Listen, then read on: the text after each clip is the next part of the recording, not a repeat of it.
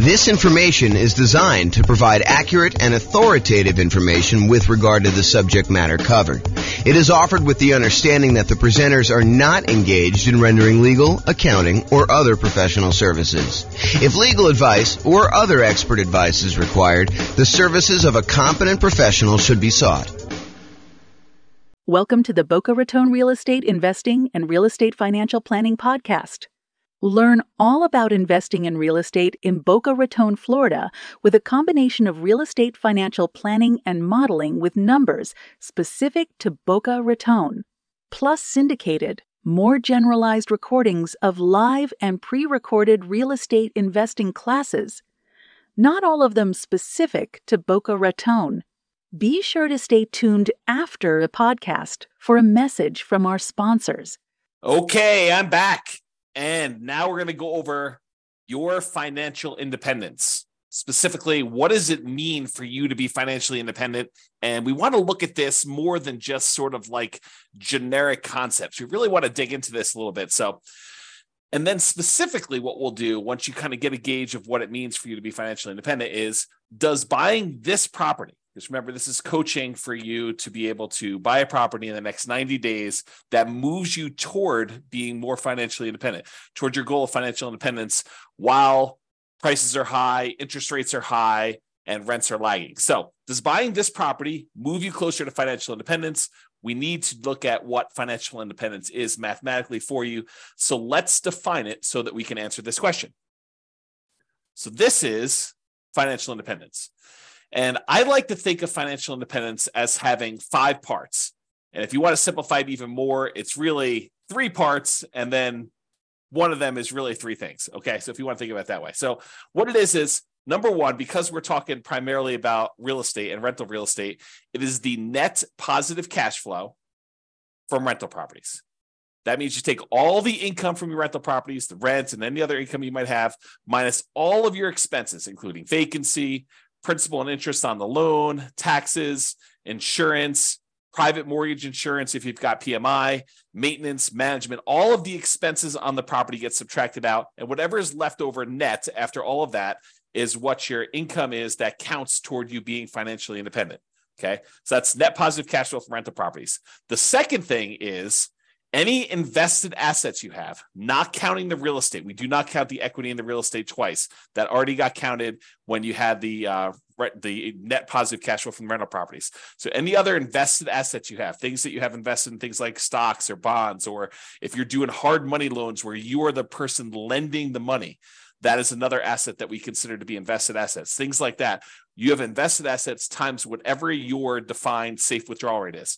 So if you believe in the 4% rule, which is a rule that was kind of made famous by the Trinity study, where they talk about what percentage of the amount of assets you have invested in stocks and bonds could you, in quote, safely withdraw from your portfolio and not likely run out of money. So what's the amount you could safely withdraw? It's a safe withdrawal rate. So some people will use 4%, some people will use 3%, some people use 5%. It's whatever you feel comfortable with. As far as that number goes. But that's the number 2 source of money for financial independence. So all other invested assets like stocks, bonds, or loans you have as a lender times your yearly safe withdrawal rate, that's number 2. Then the other 3 are all different sources of passive income.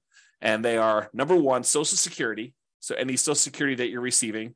Any annuities, if you went and you bought an annuity is money you give to an insurance company that they pay out. This is the layman's term, by the way, layman's definition. So any money you invest with an insurance company, you usually buy a lump sum amount, and then they pay you out a certain amount each year or each month based on how much you invested with them.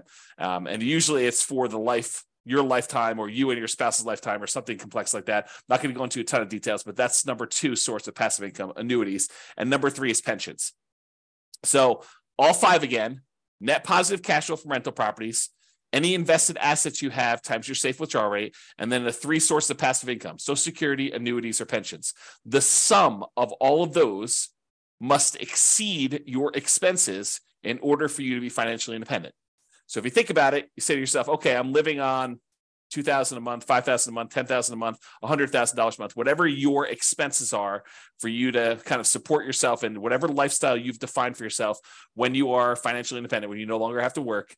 If all of the sources of income, net positive cash flow, invested assets times safe withdrawal rate, all three sources of passive income, when that exceeds the amount of money you need to live on, then you are considered financially independent.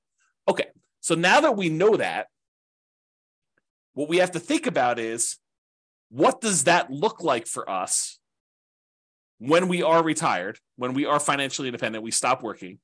What assets will we have in place? And I'll get to that here in a second on another slide, but that's where we're headed with this. We're going to want to say, does buying this property contribute toward those goals? Is the property I'm thinking about buying, do I want to hold on to that? Do I want to own that at some point in the future where I am financially independent? Or am I using it as like a intermediate short-term asset that I'm going to hold for a period of time, and then I'm going to sell it off, or I'm going to do a cash out refinance, or I'm going to do something with it in order to use the proceeds, the return from that, because it can affect what we focus on. If you're going to hold it long term and have it be providing net positive cash flow from your rental properties as your source of income, then having maximized your cash flow in that property is probably pretty important. But if you're really saying, look, I'm only going to hold this thing for 1, 2, 3, 4 years, 5 years until I actually sell it, then I'm going to take the proceeds and pay off other rental properties. I'm going to take the proceeds and I'm going to go buy annuities. I'm going to take the proceeds and I'm going to invest in stocks or bonds or whatever I'm going to do. If I'm going to do that, then maybe cash flow is not the most important thing you should be focusing on. And maybe buying a property at a discount, getting a big chunk of equity, and then focusing on properties that are likely to go up in value, some type of either forced appreciation or organic or natural appreciation, the tendency for property values to kind of increase over time, those can become much more important drivers of your overall return if you plan on selling it. So really the thinking is, we're talking about buying a property in the next 90 days that moves you toward financial independence. That may be cash flow. And I think for a lot of folks it is, but not everybody. And so we'll talk about that in a little bit more detail. A couple of clarifications on this financial independence concept, though, before we move on. I think I mentioned this a second ago, but equity in your properties or any equity you have in businesses is already accounted for in cash flow. So you can't double dip. You can't say, I've got $1 million in stocks and I've got $1 million in equity in my properties and I'm getting $5,000 a month in positive cash flow. No. You can't use the equity in the properties. You're already counting that as the cash flow on the properties. So in other words, another way of thinking about this is the cash flow you're getting on your properties is the return on equity. If you think about it that way, it's the return you're getting on the equity you have in your properties. Now, the $1 million you have in stocks or bonds or some other type of investment, not the equity in your properties, that counts times your safe withdrawal rate. You can use that to kind of sum those up.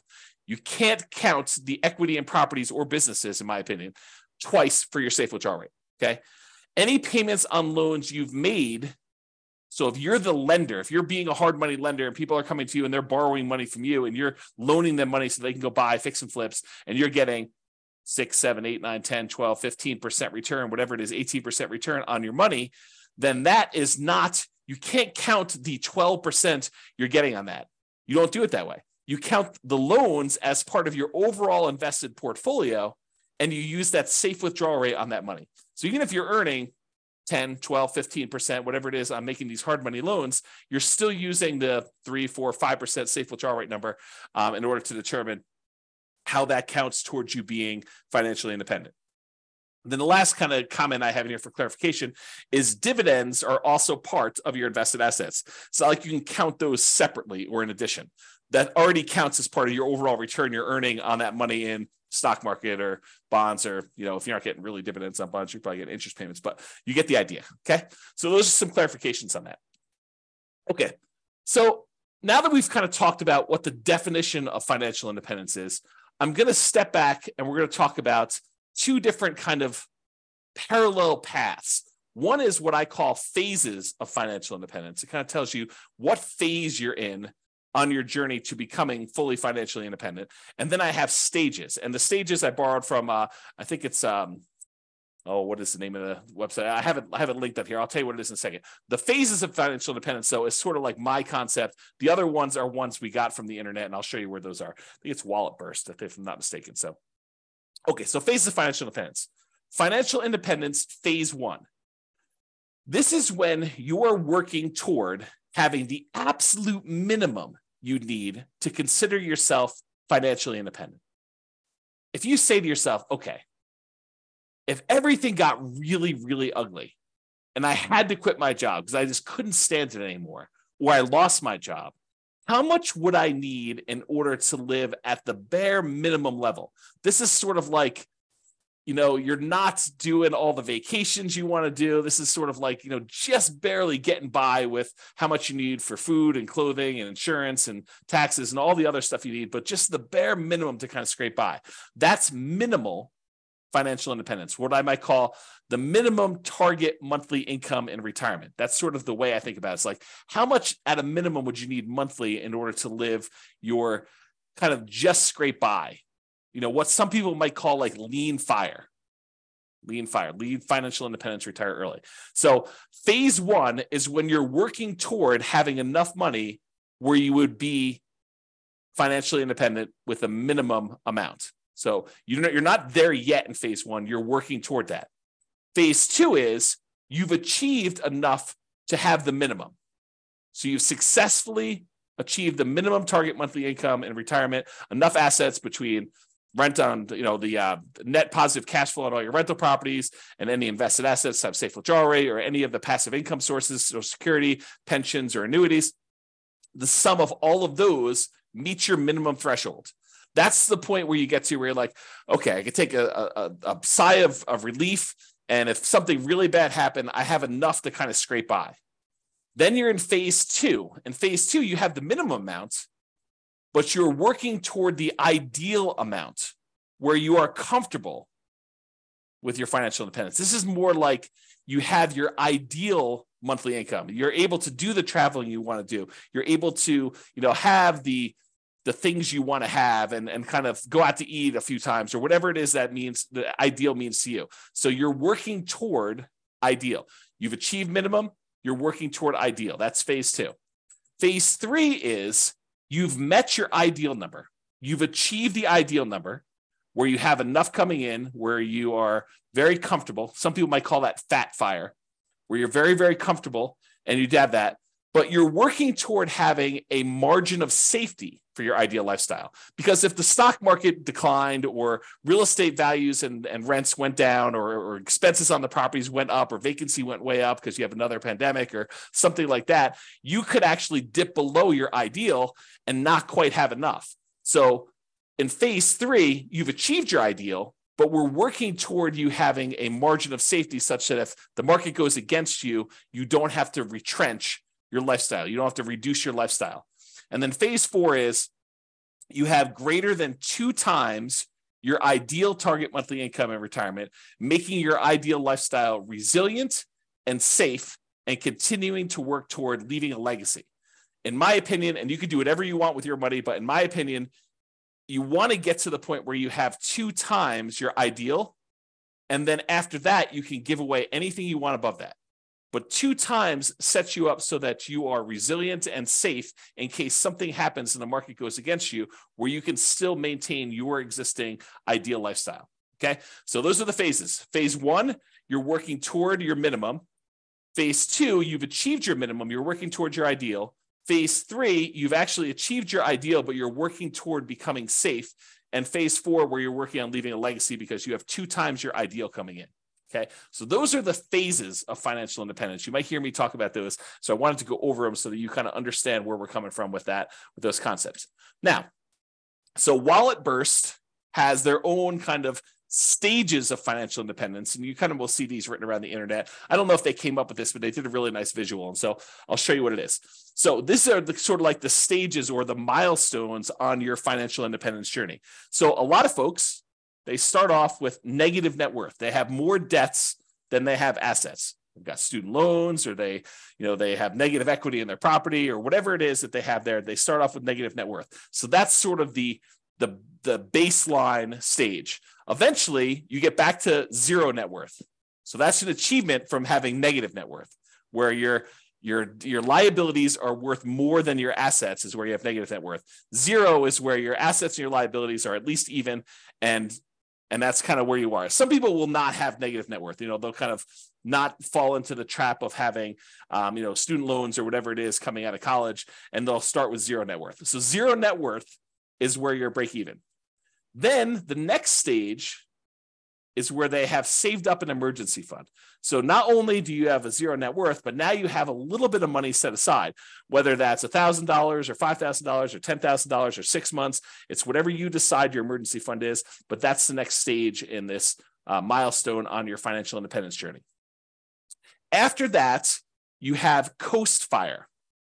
Coast Fire is where you have enough money set aside that if you didn't add another penny at all, you would be able to retire at whatever your ideal age is, whether that's 55, 65, whatever your number is, okay? But when you're at Coast Fire, when you've achieved Coast Fire, you have enough assets, rental properties, stuff invested in stocks or bonds or whatever it is, you have the safe withdrawal rate, all the passive income stuff, all those combined, such that if you just let them grow for the next 5, 10, 15, 20, whatever number of time it is until you're at your point where you want to be financially independent, if you just let the current assets you have grow, you would be financially independent. That's what Coast Fire is, because you can kind of coast into financial independence, retire early based on the assets you already have. You don't need to save anymore. It's another way of me saying that, okay? So then you could just live off of whatever you have coming in from your job. So you no longer have to, be working a really high-end job in order to have all this income coming in. If you want to simplify your life and go work at someplace with less stress or that you would enjoy more, you know that you have enough assets so that if you just spent the money you earned, the assets would eventually grow and they'd be able to provide you with financial independence. You're not spending any of the proceeds from your investments with Coast Fire, but if you just left them alone, they would eventually grow and lead you to financial independence. That's Coast Fire. Barista Fire is where you have some assets, and combined with the amount of money you're getting from some of your investments, you can supplement it with a part-time job or a job that you really love doing that's not really a high income earning job, or maybe it is high income, it doesn't matter, but you're doing some work and you have some assets, some of your financial independence assets that are throwing off some money, and you're living on some of those. So it's a combination of you're living on some of the investments and you're getting some from your job. That's Barista Fire. It's like you work at Starbucks part-time for health insurance and to get 20 hours a week or whatever it is you want to do there, as an example. Okay, so that's Barista Fire. Lean Fire is where you have enough that you could live that minimum target monthly income and retirement number, that minimum number. So you're able to just scrape by. You have enough assets where you don't even need to work as a barista anymore. You could sort of get by. Then regular fire, sort of a arbitrary definition, but you're able to live and be financially independent there, versus fat fire, where you have more than enough where you can live your ideal lifestyle. So that's sort of the stages of financial independence or milestones on your financial independence journey. And in case you're wondering how the phases versus stages kind of overlap, phase 1, remember, that's the one where we're working toward you becoming, you having your minimal target monthly income in retirement. That really consists of having a negative net worth, having zero net worth, having an emergency fund, having Coast Fire, and being Barista Fire. So all of those consist of phase 1 for me. Okay, so this is the normal wording you might hear online, have negative net worth or zero net worth or emergency fund or Coast Fire or Barista Fire. That's really what I would refer to as phase 1. You're working toward having that minimum or lean. Then phase 2 is you've achieved lean fire. So that's kind of where it is there. And you're working toward ideal fire. You're working toward fat fire. So phase 2 for me consists of lean fire and regular fire. Phase 3 consists of safe fire, which is what phase 3 is for me. That's fat fire in the normal kind of like nomenclature. And fat fire is when you have more than enough, you're living your ideal lifestyle. And then I also throw in phase 4 there as well, where you're working on leaving a legacy. You have more than 2 times your ideal, and it's much safer because the market can go down and you're not going to have to give up any of your ideal lifestyle in order to continue living at that level. Okay. So those are the different phases and also different stages for financial independence. Okay. So earlier, I talked about this idea of the financial independence budget. You want to know, I think you want to know 3 things. Okay. I think you want to know what your budget looks like now, what your expenses to live now are, and what your ability to save is now, what your financial independence budget looks like when you have just enough, that minimum target monthly income retirement in order to just scrape by. And then I think you also want to know what it would look like when you hit your ideal. So I think you really want to have 3 budgets. You want to have a budget for now. And then how does that look different if you had to cut back, scale back, and you no longer had a job, or you no longer wanted to work at your job and you wanted to live off your investments? What would your budget look like for that minimum one? And then what would your budget look like if you were living your ideal lifestyle? So it's kind of like those 3 different things we've got there. So we want to look at all of those to find out what your numbers are. And then once you have your numbers, we understand what your expenses are for each one of those. Then I think, in my opinion, you want to know what investments you need to support you at each of those levels. So right now you can write out whatever investments you have, right? That's your current budget. But eventually you want to get to that point where you're at your minimum target monthly income retirement, that kind of minimum you need. And then what investments do you think you would have at that point? How many rentals would you have? Are they free and clear? How much money in cash flow are they producing? How much is property 1 producing? How much is property 2 producing? How much is property 3 producing? How much is property 7 producing? However many you have. How much money do you have invested in stocks or bonds? What's the allocation mix? Do you have 50% in stocks, 50% in bonds? What percentage do you have in each? And then what's your safe withdrawal rate number for that? How much money do you think you'll get for Social Security? And when does that start? How much money are you getting from your annuities? Or how much money do you have for a pension? Not everyone has a pension, but how much money are you getting from each of those different sources so that you can see when I am at my minimum target monthly income in retirement, when I'm at that kind of lean fire number, what does my expense budget, my budget of expenses look like? And then what do my assets look like that will support me there? Then once you have that, and you do the same thing for ideal, right? You go look at whatever your ideal one is, you say, what assets would I have for each one of those? But once you get to that point, okay, I think when I get to my minimum target monthly income, I'm going to have 3 free and clear properties and $500,000 in stocks and bonds in whatever split I've got, 80-20 with 80% being in stocks or whatever it makes sense for you times your safe withdrawal rate. I'm going to have a little bit coming in from Social Security, but that's not going to start until I'm age, whatever it is, 65. And then I don't have any annuities and I don't have any pension. It's a probably pretty common sort of setup. You've got some real estate, you got some money invested in stocks and bonds, and then you've got, nothing in, maybe a little in Social Security from your job, but probably not a pension, probably not any annuities, or maybe you have different. So you go look at whatever you would need for that. And then you say, okay, where am I short?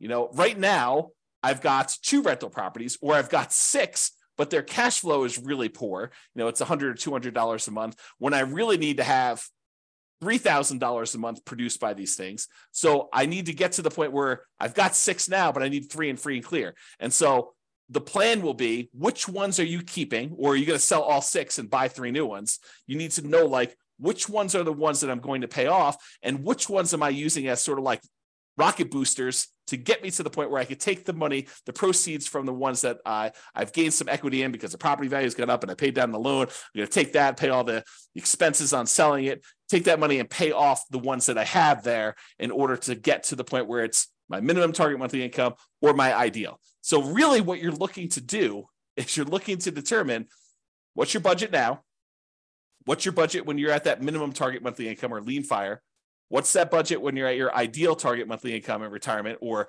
fat fire? And what are the assets? What's the financial independence assets distribution, the allocation you have for each of those levels? What is it right now? What will it be when you're at that minimum? And what will it be when you're at that ideal? And you want to plan for that.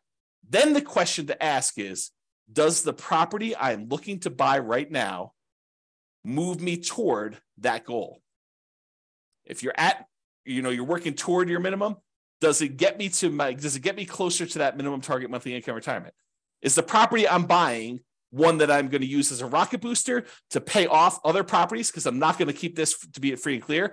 Or is this one of the ones that I want to ultimately pay off and keep long term? It's kind of, what are you thinking with that property? What is it going to be for you? So that's what you want to be thinking about. And you want to do the same for ideal. Okay. And to help you, I've got a ultimate financial independence retire early budget. And it really is 3 budgets in one. It's got your current list of all your expenses, your minimum, that's your minimum target monthly income, your ideal. And then at the end, it will allow you to put in kind of your current annuity, Social Security, pensions, and net rental property cash flow. And it will tell you how much you need in stocks and bonds at whatever safe withdrawal rate you put in order to make up the difference In some cases, it's zero because you're already there, right? And then it will do the same for your current, your minimum, and your ideal. And I probably will do a whole separate video walking you through how to use this budget. But your homework is to do the budget because you want to know, where am I now? What's my minimum? What's my ideal? And then does buying this new property move me toward that goal? Because one of the worst things we could do, maybe it's not the worst thing we do, but it's up there. One of the worst things we could do is we could buy a property that doesn't actually move us toward our goal. Maybe it's a property that cash flows, but maybe we don't need cash flow right now. Maybe what we really need to do is be paying off this other property. And maybe we shouldn't be focusing just in on cash flow if we can get an overall return higher if we look at all of the other aspects and not just focus on cash flow. Just as an example, imagine you're in a market where you have really good cash flow. Let's call it $200 a month on a reasonable down payment. But you could go invest in a different property where, and that market where you have $200 a month in cash flow does not appreciate. It's a market that historically has seen very low or no appreciation. You only are getting cash flow on that property and some maybe debt pay down and some depreciation, but you're not really getting appreciation at all. The tendency of property values to go up. Okay. So you're not really seeing that. Or you can go to another market where maybe that has break-even cash flow or $50 a month positive cash flow, something that's much smaller, but the overall return is much greater because you're seeing appreciation. Maybe you're able to even buy it at a discount and capture $10,000, $20,000, $30,000 or whatever it is that you're able to buy it at a big discount. And that could make up for a lot of positive cash flow, especially if you have a really short time horizon. Okay. So I'm just having you start to think about this as we go. And if you need coaching and help on this, that's what we're here for. That's why it's a coaching program and not just a class, a course, right? So if you need help with that, that's what we're going to be discussing in the things if you need help with it. So the idea though is to look at your property and decide, does this move me toward financial independence, my specific financial independence, your definition, or does it not? And so that's what we're thinking about. And we'll have to do another class and go over this budget and stuff. Okay. So this is a visual from Financial Independence Retire Early Belgium. And I like it. So I'm just going to share it with you because it's a pretty good visual of what's going on here. So they really have you showing you like what's going on today and over time what's happening here. And they have the steps numbered 1 through, I guess, 6 here. And I'll just walk you through. So right now it shows you how much income you have coming in from your work. That's this blue bar. And your income exceeds your expenses. So your expenses are this kind of like yellow bar here. And what they want you to do in step 1 is reduce your expenses. And they want you to reduce your expenses so that you can increase your savings rate. Okay. So step 1 is reduce your expenses to increase this difference between how much you're bringing in and what your expenses are on it. And if you do that, then your expenses go down here and the amount you can save actually increases. Step number 2 is they want you to save for emergencies. So they want you to put some money aside to save for emergencies here. So they go ahead and they say save for emergencies here. And then number 3 is they want you to focus on increasing your income. So step 1, reduce expenses. Step 2, save for some emergencies. Step 3, they want you to increase your income so that the amount you're saving jumps up again. Then you take the amount of money that you've got from increasing your income and reducing your expenses, the larger amount that you're able to set aside, and you invest that efficiently. That's step 4. Okay, so they're telling you invest that. Step 5 is once you reach 25 times your annual expenses, then you are financially independent. And that's based on safe withdrawal rate. That's a 4% safe withdrawal rate. Because 4% is really 25 times your expenses. So, if your expenses are, $20,000 a year, then you only need to save, my math is right, what is that, 800,000? If you have $1 million, that's $40,000 a year. Okay. So, once you kind of reach your expenses there, 40,000 times 25, that's going to be $1 million. Okay, so that's kind of what you need to do in order to hit that number. If you're financially independent, once you reach that, then you can live from your investment returns. There's no need to work anymore because their portfolio income now exceeds or matches the amount of expenses you have there. Okay, so that's what it's showing you visually, which I think is a good visual. Now realize, some of this stuff we might do with real estate, right? We may not be investing efficiently in stocks or something like that. And the 25 times, because we're not using the safe withdrawal rate, the numbers are going to be different. So you got to take into account the net cash flow on all of our rental properties after all expenses, plus any money we have invested times that safe withdrawal rate, plus all three other sources of those passive income, the Social Security, the annuities, and the pension. And then the combination of all of those combined, if those exceed your expenses, then you're financially independent, according to my definition. Okay? All right. So we've talked about this idea, but I'll go over this slide just to make sure I didn't miss anything. So does buying this property, the one you're considering buying as part of the coaching program, move you closer to financial independence? Remember, what is financial independence mathematically for you? It's how much are you going to have in passive income, Social Security, pensions, annuities. You want to know that number. How much you're going to have in cash flow from your rental properties. You want to know how many properties you have. Are they free and clear? What approximately are the cash flows going to be at that point? You want to do your deal analysis and look out 2, 3, 4 years and see where you think you're going to be at that minimum number. Add them all up, make sure, double check it, or you could use the real estate financial planner software to do that modeling. So you add up the passive income, Social Security, pensions, annuities, the cash flow from rental properties, and any of those invested assets times your safe withdrawal rate. You sum all of those up and you find out exactly what the distribution of your assets are when you are financially independent to find out if buying this property moves you closer to fulfilling that particular vision of your future. You need to have the vision of your future. Then you need to actually make it real by doing things today that will be there for you. Okay. Sometimes that means buying a property that has great cash flow so that you can keep it long-term. Sometimes that means buying a property that has really good overall return so that you can hold on to it for a year or 2 or 3 or 4 or 5, then sell it and do pay off properties or invest in other assets or buy annuities or, sell off all your portfolio and reinvest it into one big, multifamily property or whatever your goal is to kind of be at for that. Okay. So know your outcome and your target. So you know if taking the action in front of you moves you closer or farther away from the target.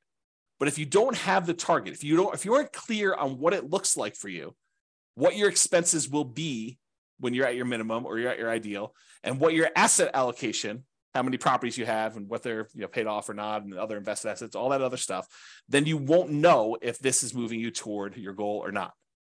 And then the question to ask yourself, will buying this property move you closer or farther away? And I got a typo.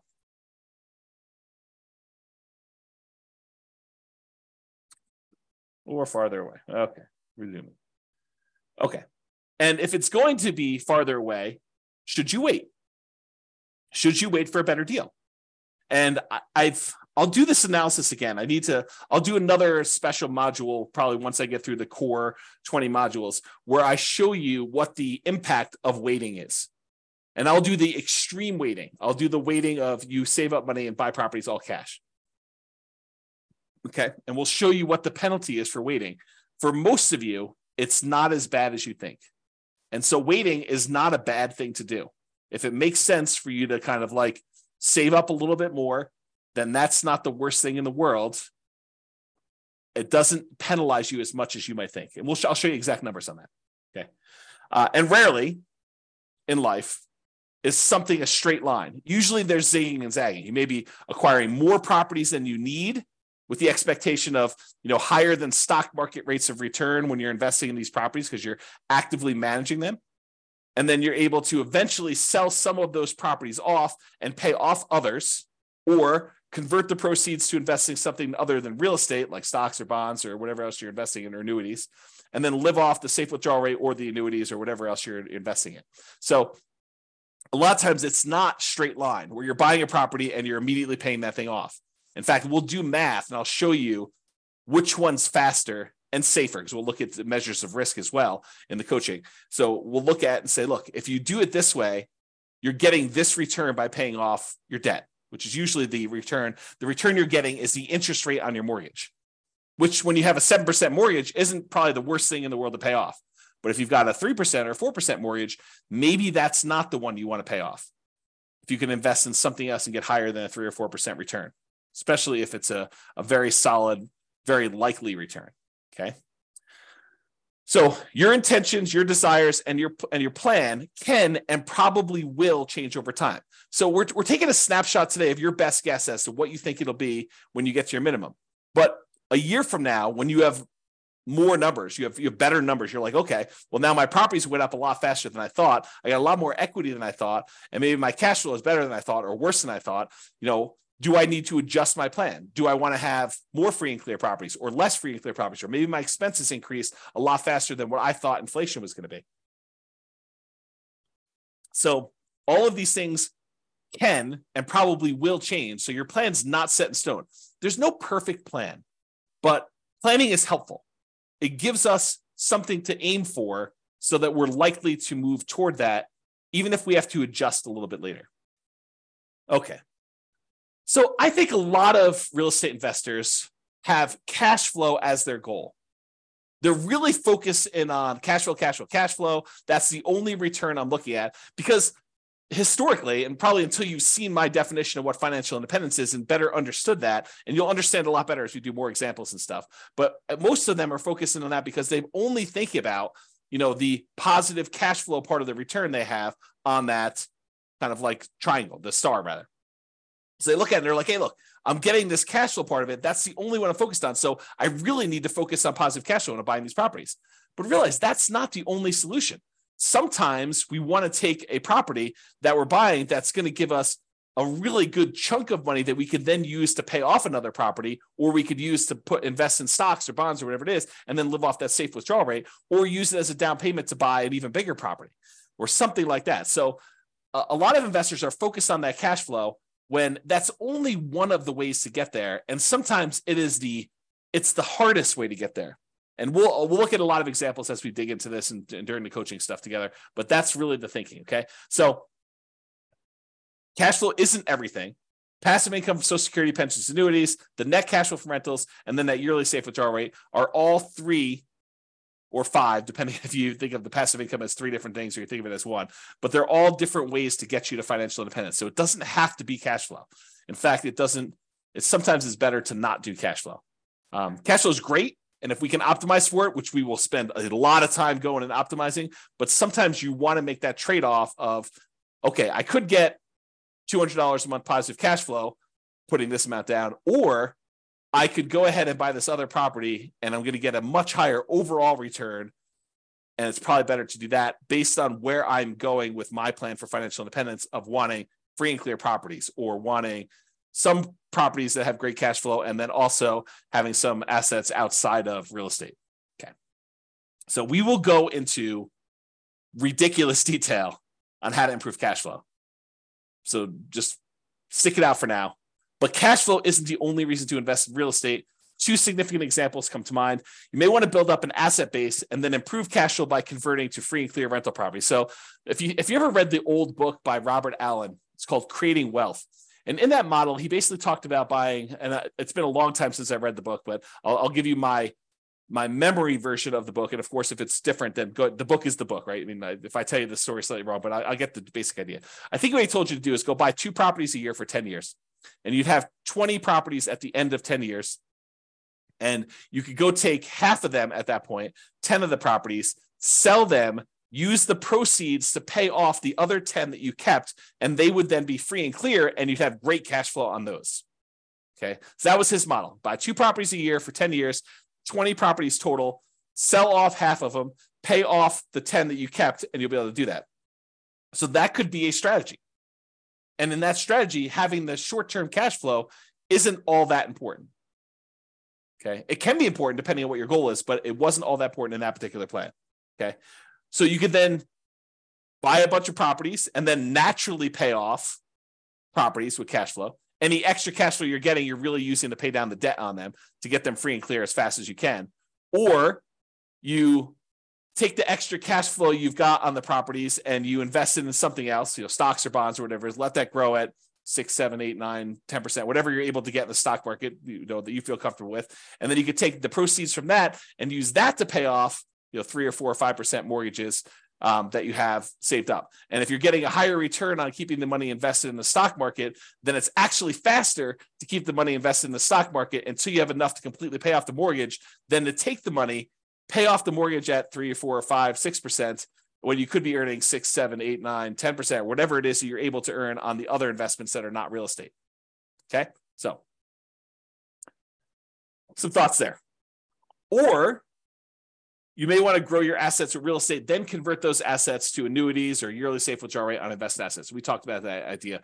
You want to go and say, okay, I'm going to buy 10 properties over the next 10 years. So I'm going to move into each one, live there for a year as a nomad, and then, put low down, 5% down, buy a property, convert that to a rental, and repeat that process until I have 10 rentals that I put 5% down on each. And then at the end of that, I'm going to take all of them and I'm going to sell them off, take the big chunk of money that I have accumulated from the property values going up and the loans being paid down and whatever little cash flow I had, if any, by doing that strategy, and take that big lump sum of money, invest it in the stock market and bonds, and live off that as a safe withdrawal rate, or take that big chunk of money and buy yourself annuities so that you have an insurance product that you have longevity with, and you're not going to run out of money by having your money invested as annuity, because that's for your life, the duration of your lifetime. Okay. All right. So let's now talk about why building up your assets and why the first $100,000 is the hardest to acquire. And then we're going to return to real estate for building up your asset base. So I'm going to kind of diverge for a second, talk about why the first $100,000 is the hardest. And we'll go into detail on that, and then we'll return to real estate. So first 100K is the hardest. So Charlie Munger, who is Warren Buffett's partner, there's a quote from Janet Lowe in Damn Right, Behind the Scenes with Berkshire Hathaway billionaire Charlie Munger. So here's the quote. Charlie Munger has said that accumulating the first $100,000 from a standing start with no seed money is the most difficult part of building wealth. So this is me commenting now.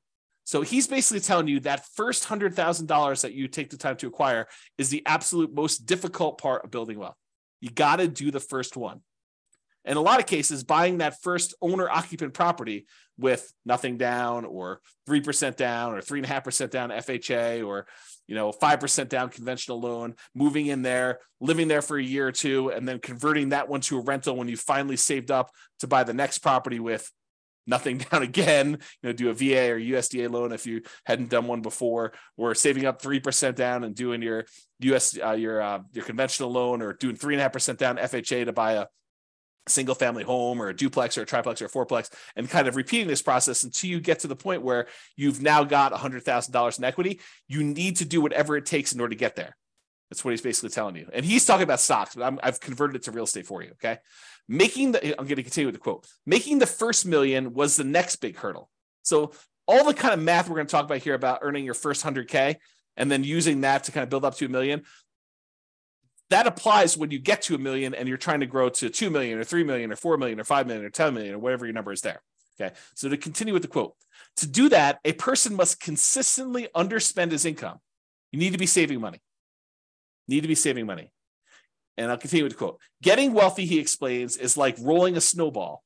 It helps to start on the top of a long hill, start early, and try to roll that snowball for a very long time. The longer you have where you're investing and you've got this money working for you, the better off you're going to be. Okay. So here's another quote from Charlie Munger. Same idea though.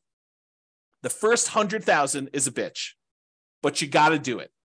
I don't care what you have to do. If it means walking everywhere and not eating anything that wasn't purchased with a coupon, find a way to get your hands on $100,000. After that, you can ease off the gas a little bit. Okay. So do whatever it takes in order to get that kind of lump sum, that seed capital of $100,000 to be able to start from there. And then you can kind of grow it. So this is going to show you if you were investing $10,000 per year at 7% interest, and I assume that you added the $10,000 the last day of the year or the first day of the next year, if you want to even think about it that way. And so in year one, at the end of year one, you put $10,000 in. So you didn't earn any interest on the money in that first year. But then in year two, you earned $700, 7% on the $10,000 in interest, and you added another $10,000 at the end. Okay, so in year two, at the end, you have $20,700. In year three, you have about $32,000 and change. Year four, you have $44,000 and change. Then $57,000 next year, $71,000, $86,000, till finally 7.84 years from starting, where you're saving $10,000 a year, you've saved up your first $100,000. That's assuming a 7% return. Now, real estate typically has slightly better returns than that. And so we'll talk about what the returns are for real estate in another class, and we'll go into some detail as to how you can speed that up, especially if you're buying some properties at discounts or whatever you're doing there. We'll talk about some of those strategies. But it took you 7.84 years with you saving $10,000 a year to get to that first $100,000. So you might be a little bit discouraged, thinking to yourself, man, if it takes me 7.84 years to get to 100,000, if I have to do that 10 times in order to get to $1 million, if I want to have $1 million saved up for retirement, that's going to be like 78 years to get there. It doesn't work that way, though, because the first year is the hardest. It's the longest to do that. Saving the same $10,000 that you were saving in the first year, it only takes you 5.1 years to earn that next $100,000. So to go from $100,000 at the end of 7.84 years, it only takes you 5.1 more years in order to get to the point where you have 200,000.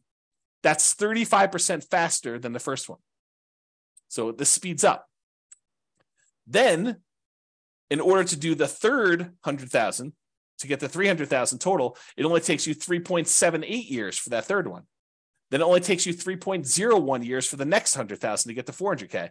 Then it only takes you 2.5 years in order to get to 2.5 to get to 500,000.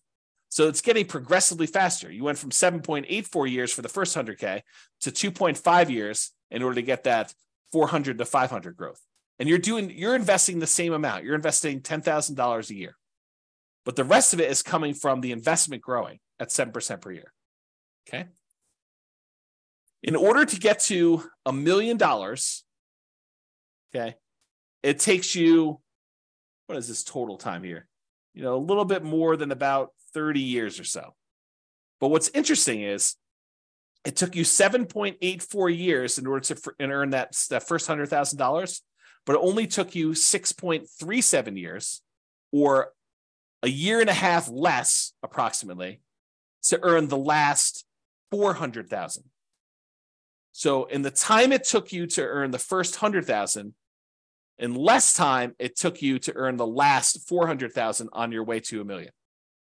That should blow your mind, right? You're thinking to yourself, it took 7.84 years in order to earn that first 100K, but it only took me 6 years and change to earn 400,000 toward the end because of compounding.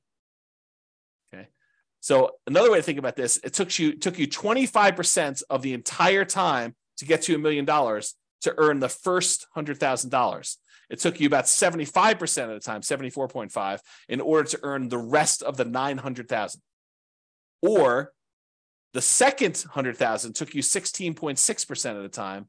It took you a little bit less than 60% of the time to earn $800,000, which is crazy. And that's why you need to do everything you can in order to get that first 100K.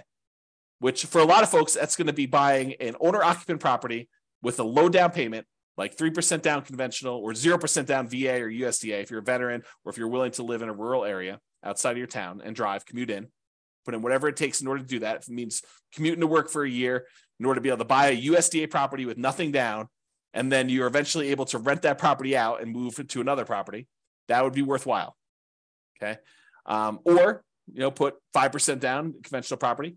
If you've got that, or 3.5% down, and buy a duplex or triplex or a fourplex, or buy a single family home with 3.5% down. You could do that with a 3.5% down loan program. We're going to get into financing here in next class.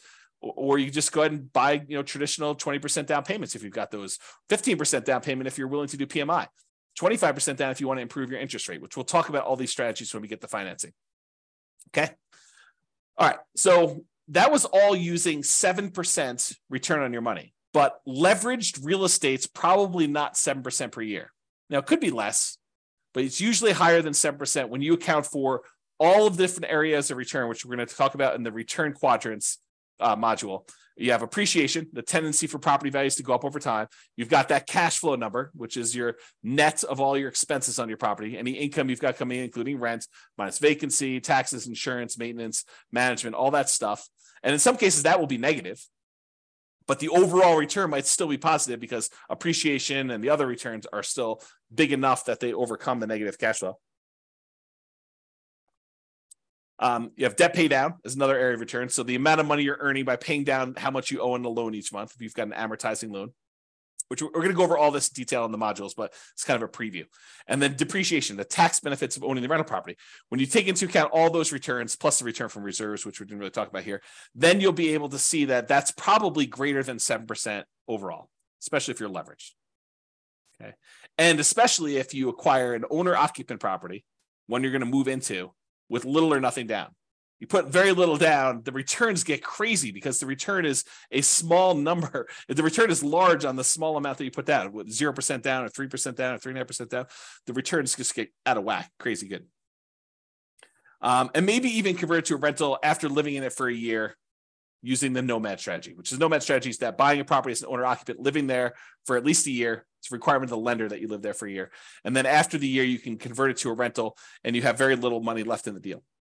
So if you imagine for a second that you had saved up 20% down to buy a rental property, you technically could buy probably 4 properties with that if you put 5% down on each over 4 years. So instead of buying one property with 20% down, you could buy 4 5% down properties, move in, live there for a year. At the end of the year, move out, convert that one to a rental, buy another one 5% down, live there for a year, then move out after a year, convert that one to a rental. Now you got 2 rentals, move into the third one, 5% down, and repeat the process until you get as many rentals as you want, continuing to put that 5% down. Okay. That's really the nomad strategy, which we talk about when we talk about strategies, which I believe is the next module. Okay. Property life cycle. And this relates back to what you're going to do with the property, right? So let's talk about this. So for the property you're considering buying, right? This is a coaching program about you buying a property in the next 90 days. The prices are high, interest rates are high, and rents are light. So what are you planning? What's your proposed property life cycle for the property? You're going to buy it, then do what? That's the question, right? You're going to buy it, then do what? Well, here are a couple options. It may not be all inclusive, but these are some of the big, pretty more common options you have. You could buy it, then you could sell it immediately. For example, let's say you want to flip a property to fund reinvestment or to pay off other properties. So you're like, look, I don't have a lot to put down, but I do have some money and I can go find a property that I could buy at a discount, put a little bit of sweat equity into it, fix it up, resell it, walk away with the down payment I had back, plus some profit on that, $10,000, $20,000, $30,000, whatever your number is in your marketplace that you're able to do for these flips. Then you take that money and you go and you reinvest it into something that you ultimately want to do. So you could buy this property with the intention of flipping it to then reinvest. Or maybe you're doing flips in order to pay off properties that you already own to get you to financial independence. You go look at your numbers, your budget, you say, look, I need 3 free and clear properties in order to be financially independent. And that's what I would like it to look like. I want free and clear properties with great cash flow. So now you're like, okay, well, if I'm going to go buy another property, maybe I buy a property that I'm going to make $10,000, $20,000, $30,000, $40,000, $50,000 by flipping it and use that money to pay off the properties you already own. Okay. So that could be what you do. Or maybe what you do is you flip properties, you keep the money that you made in profit to use on your next flip. So you have to borrow less money if you really want to, in order to do the flips, use some of your own money to be your source of funding for the flips. And then you kind of take the profits out again. And then eventually you have enough where you could pay off the entire mortgage in full. And then you do that in order to be financially independent. So you could look at it that way. So what's the proposed life cycle of the property you're buying now? Are you going to buy it, then sell it immediately? That's one option. Are you going to buy it now, then you're going to sell it within 5 years?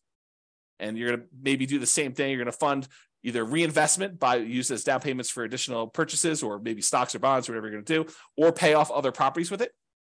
And what are you going to reinvest in? We talked about this: stocks, bonds, leverage up with real estate, use it to put another down payment and acquire additional properties with it. Maybe you want to deleverage real estate. Maybe you want to buy free and clear properties or do lower loan to value. You're like, hey, look, I'm having a hard time making properties cash flow, even with all the strategies we're talking about. Maybe it makes sense for me to, buy a property, sell it within 5 years, and then put 25% down as I acquire properties to get better cash flow, because I need that for whatever my financial independence goals are and my timeline. That's an option for you. Okay. Or if you're going to sell within 5 years, a lot of times we were doing that if you live in a property 2 out of the last 5 years, any gains you had on that property are zero. Capital gains you have on that property are zero, up to some limits. There's some limitations on that. Okay. Or maybe you're doing lease options where you're buying properties and you're immediately putting a tenant buyer in the property, and they've got a year or 2 or 3 in order to be able to buy the property from you at a pre-agreed upon price. And so maybe the strategy is you're buying these properties to get your profit out to then reinvest in other things. We'll talk about this strategy more in the future too. So another proposed property life cycle might be you buy it, then you sell to either optimize or achieve financial independence. So you buy it, and then at some point in the future, 5 years from now, 6 years from now, 10 years from now, 15 years from now, you sell all the properties that are extra that you can use the proceeds from to pay off the properties you're going to keep and have free and clear properties. So you sell when you can convert real estate into paid off free and clear properties. Or maybe you get to the point where you're like acquired a bunch of properties, and 16 years in the future, you have enough equity in your properties such that after all the expenses of sale, you can sell all of them. And whatever you net after real estate commissions, closing costs, capital gains taxes, and depreciation recapture taxes, all the taxes on that, you could take the proceeds and then you can invest that in stocks, bonds at a safe withdrawal rate. You can eliminate all of the active headaches of having to manage properties, because it might be more work for you to manage properties, even if it's a better return. And you're like, look, in retirement, I really want to be completely done. I want to unplug and I just want to put my money in stocks, bonds, or annuities, or whatever I can do. And you're going to actually sell all your real estate and convert it to there. So you can do that calculation to find out when selling them all leads to that. Okay. Or maybe you sell to de-risk when you reach financial independence. So you're like, look, I don't want to have this additional leveraged risk of having real estate, so I can go ahead and sell and de-risk some when you hit financial independence. Or maybe your proposed life cycle for this particular property, your proposed property life cycle is you're going to buy it and you're going to keep it forever. You pay off the loan naturally over whatever the amortization period is, 30-year loan, you pay it off over there, and then you keep it for cash flow. Or you're going to keep it forever, you're going to invest in something else temporarily. So any proceeds you have from cash flow on this property, you're going to invest in stocks or whatever it is. And then once you have enough from investing in stocks, you're going to then pay off the loan as a lump sum. You know, that something else might be stocks, bonds, whatever it is you're doing. And maybe you want to focus on the lowest mortgage balance first, or maybe you want to focus on the highest interest rate first. It's really up to you. And we could talk about which one is faster and how to optimize that and how that affects risk when we talk about some measures of risk later on and some strategies there. Or maybe you want to pay off the loan faster with cash flow as you go. You know, that's not my favorite, and we'll talk about it why when we talk about risk and measuring risk and things of that nature. But some people would rather take, you know, I've got $200 extra in cash flow a month. I'm going to take that and I'm going to pay down my mortgage on that. So I have a lower mortgage balance and I have a lot of equity. We could talk about that and which loan you pay off first. If you decide to, if you got several properties, or you just taking the 200 you get on that property and paying off on that loan, or you taking all of the extra cash flow and dumping it onto one particular loan, whether that's the lowest balance one or the highest interest rate one. We could talk about all those different strategies in detail. But this is what you could do with the proposed life cycle of the property you're considering buying. Or maybe you keep it forever, and then eventually you do a rate and term refinance. So let's say when you bought it, you had a 7% interest rate, and now interest rates are back down to 5% or 4%. You can do a refinance where you actually change the interest rate from 7 to 5 or 4, whatever it is right then, and then you get an improved cash flow on that property. Or maybe the interest rate's the same, but you've paid down enough of the loan that if you pushed it out and made it a 30-year loan again, maybe you have 10 years left on the loan, but if you push it out, make it a 30-year loan at this point, that will also lower your payment. So you can lower your payment even if the interest rate doesn't go down later. And we can talk about that too. Okay. And that would improve cash flow. So you can think to yourself, okay, 11 years in the future, or 5 years in the future, or 3 years in the future, when I'm getting closer to be financially independent, there are things we can do to manipulate, to kind of optimize our portfolio in order to push us over the edge of achieving financial independence. Maybe if you just took a snapshot of where we were at that time without doing some action, it would not be financially independent. Okay. Or maybe you decide, I'm going to buy the property now, I'm going to keep it forever, but I'm going to do a cash out refinance. So maybe you get to the point where you paid off the property, and one of the strategies you have is you're going to take one property that's free and clear, and you're going to do a 75% cash out refinance where you get cash, you borrow money from that property, and you live off the cash. Okay. So you live off of the whatever it is, $300,000 that you pull out for the property when you do a cash out refinance, and you consume that money until you go through it all, and then you go and you find your next free and clear property, and you pull out, $350,000 on that one at the time, and you consume that Or maybe you pull out $300,000 and you use that to put a down payment, 50% down or whatever it is you're going to do on a property so that your overall net cash flow is improved. Okay. And we'll talk about those strategies as well. But that's sort of like the thinking of what are you going to do with this property? You're going to buy it, sell it immediately, sell it within 5 years, sell it eventually to optimize or achieve financial independence with my other properties or other portfolio stuff, or you're going to keep it forever and do some of those options. So those are what you're thinking about. So why does this life cycle thing matter? Well, if you plan to ultimately sell the property, then the overall return, not just cash flow, but the overall return might matter more than just cash flow. And I gave you this example before, where if you're in a market, you can get $200 a month in cash flow, but the property's not going to appreciate. Maybe you should not invest in that property if buying a property where the overall return is better is going to better serve you and get you to financial independence faster. And we'll discuss this in detail when we get to the module on return quadrants. But this is especially true if you have a very long horizon to achieving financial independence when the overall return matters more than the short-term cash flow. So we'll talk about that in detail too.